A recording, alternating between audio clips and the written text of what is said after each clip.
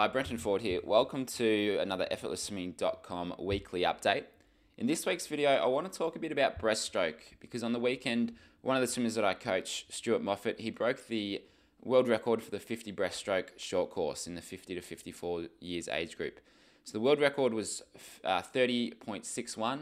Stu went 30.48 with a great swim, and I want to talk about a couple of the things that we did to help him get down to 30.48.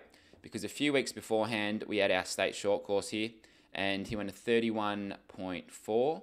So we had about a second to drop off in a couple of weeks' time. So these are some of the things that we worked on to help him get down to that 30.48. Now, I go into more depth and more detail in swimprove.com, which is our online coaching forum. So if you're a member there, you can log in and go and check that out. But here's some of the main things that we did. The first one was the dive. So previously, Stu was diving and angling out. So he was diving out forward and then angling his body down a bit too much. So with the new starting blocks where you've got a track pad, you can do more of a start a bit like a runner can. The most efficient way to dive into the water, or the fastest way, is to dive and pretty much go straight into the water rather than diving out and then angling down. So the way that we changed Stu's start was to move the track pad from level 4 to level 3. So it meant his legs were a little bit closer together, but this worked for Stu. Now, it might not work for you, depends on your flexibility, your height, what kind of start you've got, all those sorts of things. But with Stu, we moved the track pad from 4 to 3, and that helped improve his angle into the water. The second thing, we wanted to make sure that his legs were following his body into the water, because a few times his legs weren't following his body all the way in, which just meant that he wasn't quite as streamlined as he entered the water, which slowed him down and he wasn't getting the distance off the start that he was aiming for. Now, with the distance off the start, we're aiming to get as close to 15 meters as we could, and the way we had to do that was to keep a bit more depth after the split pull in order to get that extra length. So he was coming up a little bit shallow after his split pull, so his body was quite close to the surface after the split pull, so he had to keep a little bit of extra depth. And the way we did that was by applying a bit of pressure, sort of pushing down with his chest in order to keep that depth as he did his split pull. So if you push down on your chest just a little bit, then that will help you keep a little bit deeper off that split pull. And that made Stu get out to about 13 meters with his dive, and it meant he was sort of 1 to 1.5 strokes to the 15 meter mark, which was pretty good for him. So that was about the ideal length off the start that we were aiming for. Now with his stroke, we needed to get a little bit more height with his body, and because Stu's a strong guy, he can muscle his way through the water.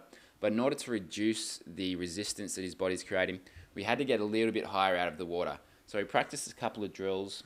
Some of those drills are in the Effortless Breaststroke program. So if you've got that, some of the drills are in there.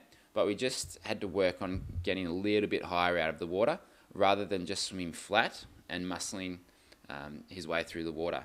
And the other thing was to make sure that when he did come up with his pull, that his head was in line with his upper body. Because if you're looking up and you're moving your head up and it's not in line with the upper half of your body, then that's not going to be as efficient as possible, because with breaststroke you want to keep your head in line with your upper body. So he made sure that that was a focus when he was swimming his breaststroke. The next thing was the turn. So at state short course a couple of weeks beforehand, he mistimed the turn a bit, so he was probably half a stroke out from the wall at his turn. So it just meant he had to take an extra little stroke, or he had to glide to get to the wall. So ideally we want to finish on a full stroke so that we can hit the wall and come straight back out. So one of the ways I like to think of doing the turn is when you get to the 5 meter mark, as best as you can, get a sense of where you are so that you can shorten or lengthen your strokes so that you hit the wall on a full stroke. So use those flags to get a sense of where you are and what you need to do for your stroke. Do you need to shorten them or lengthen them in order to finish on a full stroke into the wall? Now with the turn, we wanted to make sure it was a really fast and tight turn. So when you hit the wall, you don't want to bring your arm all the way around so that it's swinging around and it's a slow turn. You want to make it fast. So once you hit the wall, bring one of your arms back close to your ribs, bring the other hand around, kind of like you're answering the phone, and you want to make it a really sort of small movement. You don't want to swing your arm around, so you want to make it small and tight. And that was one of the focuses. With Stu's turn. And then we just wanted to get a good split pull off that turn and then come home strong. So when you're doing a 50, you need to nail that start, you need to nail that turn if it's short course, because it's such a quick race, it's such a short event, that the start and the turn are crucial for a good swim. So that were some of the main focuses that we had. So I have gone into more detail in swimprove.com and talked about some of the extra things that we did. So you can log in there, check that out. But if you're a breaststroker or you do breaststroke in some of your races, hopefully this has helped with some of the things that you can focus on in your training, and you can find some things to work on to bring your time down. You might even be able to bring it down more than a second, because Stu's at the top end of the field. Bringing it down to second is a big jump in time. And we were able to do that by focusing on some of the main parts of his 50 breaststroke. So if you're currently swimming a 45 for your breaststroke, you might be able to bring it down even more by focusing on some of these things. So I hope you have a great week, and I will see you next week.